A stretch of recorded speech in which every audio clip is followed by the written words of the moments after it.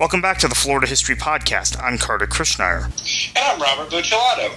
Robert, as many of our listeners know, you are the author of an acclaimed book about Dan McCarty, who is in the history of this state one of the most important political figures, one of the most important transitional figures in the political history of Florida. Walk us a little bit through Dan McCarty's career. Well, firstly, I just want to say thank you for the kind words. I think the book was greatly improved by your afterword that you gave me, which is a really wonderful history lesson in itself. I appreciate that. Of course. So there's been some disagreement among scholars and even some supporters of a few different governors as to who was the first South Floridian governor. I was in a car with Bob Graham a few years ago, and I was explaining, at the time I was writing the Dan McCarty book, and I was explaining to him that he was the first governor of South Florida. And Bob Graham very quickly corrected me that was not true, that in fact he was.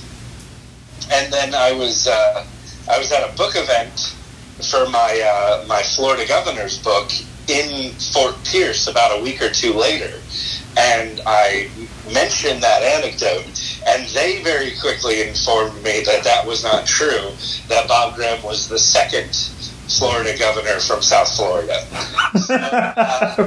So everybody has their own little views, but for purposes of compression, let's just say that yes, Dan McCarty was the first South Florida governor. And what we mean by that is he was the first one to come from the emerging Florida, which was South Florida. It was anywhere from basically central Florida down. And one of the things that catapulted him to prominence was all the various transplants that came here. Any legislator, any congressman, any state senator, any mayor for that matter, that was prominent in the 1960s, 70s, and 80s got their start working for Dan McCarty and his campaign. It was the first Florida governor's race where the leading candidate sounded like a northerner in terms of racial issues, in terms of civil rights. He was not as progressive as his eventual elected successor, Leroy Collins, but he was certainly, hands down, much more progressive than a lot of his predecessors. Robert, pause there for a second. I'd like you to lay out the political landscape in Florida in 1948, and for more reference on this, you can read V.O. Key's epic book and one of the great works of political science in American political science history on southern states, which was written around the same time in his chapter on Florida. But lay out for our listeners what Florida was like politically in 1948. Yeah, and there's a few things that we've alluded to in the past, but to basically summarize, Dan McCarty was Speaker of the Florida House in the 1930s, and before that, he was a member of the Florida House. He got elected in his late 20s. Interestingly enough, he ran unopposed each time. And he only ever got about 3,000 or 4,000 votes in these three races that he ran for the legislature for. And so right off the bat, what that tells you is that the legislative offices were very small, and they were. They were also, this was during the time period where there was the sharing of different legislative offices. And what I mean is that at the time there was not what there is now, one district one representative. There was one district, and there would be 2 or 3 representatives sharing it. So it was very easy for you to run for something, and instead of being challenged by somebody, they would say, "Oh, well, I'll just run on this second tier of legislative races." Yeah, Robert, multi-member districts, which is something we are going to talk about in a future episode of the Florida History Podcast, and I think one of the underrated factors in why the legislature's behavior has changed so much since the 1980s in governing this state is the switch from multi-member districts exclusively to single-member districts. Continue. Yeah, so anyway, it was a lot easier to get into office. And so at the time period, Central Florida, South Florida was starting to bustle a little bit. However, and as we've mentioned before, the legislative districts were just a mess. They were not apportioned properly. There was a fantastic amount of political influence reserved exclusively to North Floridians and to those in the Panhandle. So you'd see a situation where South Florida would have, at this time, each little pocket would have about 500,000 people, 750,000 people, and they'd be sharing, even with the multiple system that they had, about maybe 4 or 5 members of the legislature. And then over in North Florida, you'd have a pocket that would have about 100,000 citizens, and they'd have 5 or 6. So it was, as a result, you had this huge influx of new people, these changing political ideals, and this horribly, unjustifiably backwards mentality coming from all the elected officials. Now, when he first decided to run for governor, it was 1948. He ran against a gentleman by the name of Fuller Warren. Fuller Warren, like him, was elected to the Florida House in his 20s. He served in various positions in Jacksonville office. At least I believe it was Jacksonville. Yeah, he was originally from Bluntstown, but his political career was made in and around Jacksonville in Duval County. However, his political base, Robert, continued to be the rural counties of the Panhandle, the Big Bend region, and the interior of the state, the agricultural heartland of Florida. Yes, and, Fuller Warren, as many politicians in the South before him, he first ran as being a moderate on the race issue. People would probably be shocked to find out that George Wallace, when he first ran, was an accommodating moderate on racial issues. The reason why they would all transform into a very pro-segregationist candidate was because they lost. They discovered that the best way to win was to make friends with various individuals that, when the sun went down, would wear hoods. So we spoke, Robert, in a previous episode about Tom Watson from Georgia, who was a leading populist, was a running mate for William Jennings Bryan in 1896, and was radically to the left, if you will, on racial issues in 1896, believed in poor blacks and poor whites, rural blacks and rural whites in the South uniting against the power of the aristocracy, the Bourbon Democrats, the elites, and the big business-friendly Democrats. 10 years later, Watson was one of the biggest racist politicians in the country, openly advocating the lynching of African Americans. So even people who were, I guess, in that time on the far left, if they were Southerners, tended to drift because they couldn't win otherwise. So, and that was just a pattern that you were seeing, specifically people that were running in these small towns. These, the Panhandle has always possessed a terrible amount of poverty, and with it, frustration and anger. And, of course, he, along with legions of others like him, would infuse that with populist inequality messages on top of racial inequality and so on and so forth. Racial inequality meaning that the poor white people were being taken advantage of by African Americans. So you had this system in place where if you wanted to win office, you basically had to jump the racial fence, and you had to join those that were using this formula to win. But you were starting to see a pattern that was taking place where people were running and they were being truthful.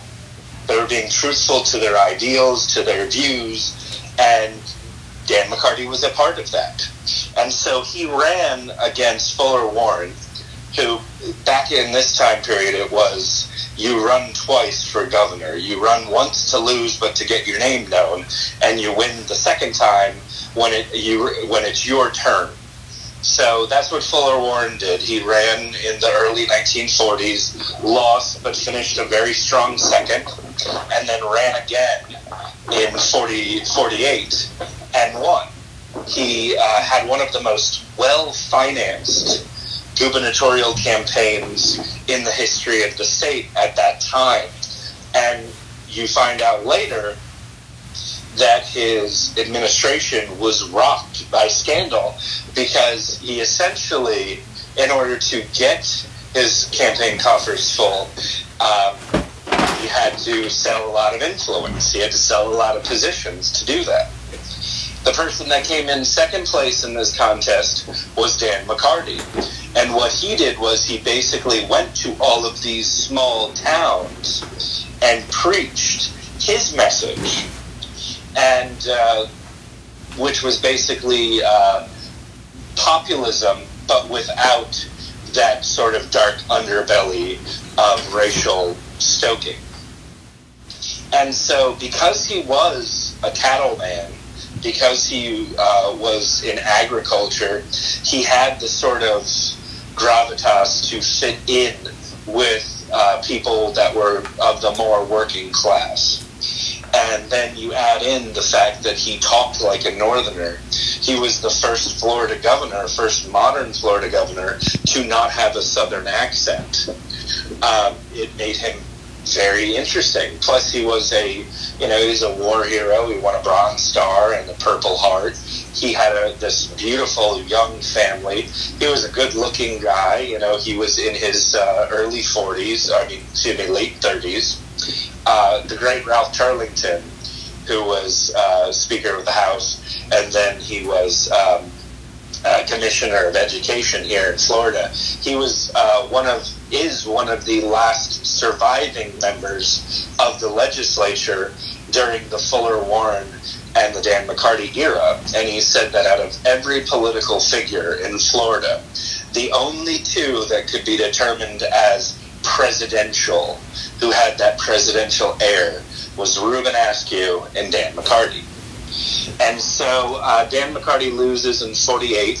He is the heir apparent for 1952. And what he decides to do is he is going to basically keep running.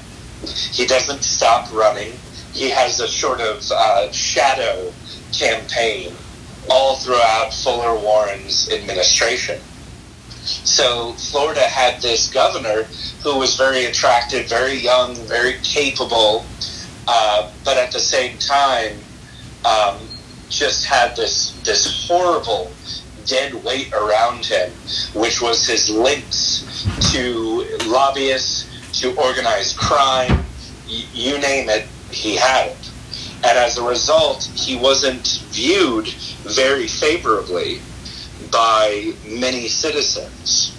Plus, he also was trying to get a new governor's mansion, so he would always share these horror stories about how much of a dump it was, which again was just more fodder for people who didn't like him or didn't like his way of doing things. And then you had this incredibly noble individual who should have been governor to a lot of people, who wasn't governor, and who, when they had an opportunity to, they would elect him in 62 in Dan McCarty. So all of this was all great, all well. Dan McCarty won in a landslide in the primary, and then in a landslide in the runoff. He gets into office. Everybody is just incredibly excited by him. Everybody except for the people in the Panhandle and the ordinary movers and shakers who don't like the idea that this South Florida progressive is coming into office. And everything's moving along this way for a month or two, and then he has a massive heart attack. What you discover in my book is the fact that he was a terrible smoker. He actually had his favorite horse named Lucky, because he named it after his favorite brand of cigarettes, which was Lucky Strike. And even after his heart attack, he still continued to smoke. So you had this period of time from the right around the start of the session in February to the summertime, where he was basically convalescing. He wouldn't go to the office, hardly ever. He had a study upstairs in the governor's mansion, which was sort of converted to his own, office / rec room, and he would do all of his working there. And any attempts by him to create a lieutenant governor position, which he was trying to, was squashed by the state senate president, who was Charlie Johns. I believe we've made so many, so I don't even know, Carter, if I'm sure we've done one on. Well, Robert, we've certainly talked a lot about Charlie Johns, both at the FloridaSqueeze.com website and on this podcast. We haven't done a show on him, but his name weaves its way into almost any discussion of Florida politics and Florida government from the 1940s to the 1960s. So, yeah, we talked a lot about Charlie Johns. I think everybody has an opinion about him in this state. So everybody, in a nutshell, he was not a nice guy. So, he was constantly killing legislation that McCarty was trying to get enacted. And interestingly enough, the day before Dan McCarty had his heart attack, he had a horrible altercation in the governor's office with Charlie Johns. So they were a very thorny, stormy relationship. So anyway, Dan McCarty recovers. He leaves the hospital. He leaves, finally, the governor's mansion, goes back to work, goes back to the office, starts signing legislation, starts making plans to go and have various activities outside of the mansion, to be in parades and stuff like that. He goes to a Shriners parade, and it was chilly, and he caught pneumonia.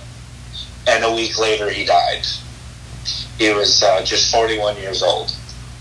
This was the first modern Florida governor to die in office. And the mechanics of succession were very different then as they are today. There was no lieutenant governor. There was nobody that could step in. It immediately went to his arch rival, Charlie Johns, who became acting governor. There was talk that he would be just an acting governor, a rubber stamp governor. He quickly let it be known that he was indeed governor, not acting governor. He basically took over the governor's office. There was talk about him maybe resigning his presidency in the Senate, because remember, if you were, say, a Speaker of the House or Senate pro temp, and there was no vice president, and you were to become president, you'd have to resign your seat in Congress to become president. And so this was all new to everybody. And so some of the legal scholars were wondering, well, should he resign? You know, is it legal for him to also be a voting member of the state Senate as well as governor? And so he let it be known that he was keeping both positions and both paychecks. So if ever there was a Florida Huey Long, it was Charlie Johns. He was just basically this incredibly authoritative figure. But out of the shadows, and the sort of silver lining in all of this, is that Dan McCarty's best friend, and for a period of time his neighbor, Leroy Collins, or Leroy Collins as some people call him, decided to challenge Charlie Johns. He would win, and he would go on to be the Floridian of the century. Robert, let's leave it there. Obviously, we've done an episode on Leroy Collins and so much of the modern Florida politically and the advancement of Florida from kind of a southern backwater to a modern state was due to Leroy Collins' leadership. And as you mentioned earlier, I wrote an afterword to your book on Dan McCarty, the book we're discussing today, about what Leroy Collins did after he became governor and how he moved Florida forward. Where can we find your book? Well, probably the easiest way would be Amazon. Just get it there. They also have it. It's in Barnes & Noble. They have it on their website as well. I know Books A Million. It's basically wherever books are sold. So thank you, Robert. Normally, the Florida History Podcast is a weekly podcast. We actually have been recording more episodes during this coronavirus pandemic, so occasionally you'll get 2 episodes a week. Subscribe to the Florida History Podcast wherever you find podcasts and wherever you listen to podcasts. Please stay safe out there, everybody. It's a dangerous time. We're all in this together. Get through coronavirus, and we'll be back to normal in no time at all, the more vigilant we are during this time. We will talk to you soon on another new edition of the Florida History Podcast.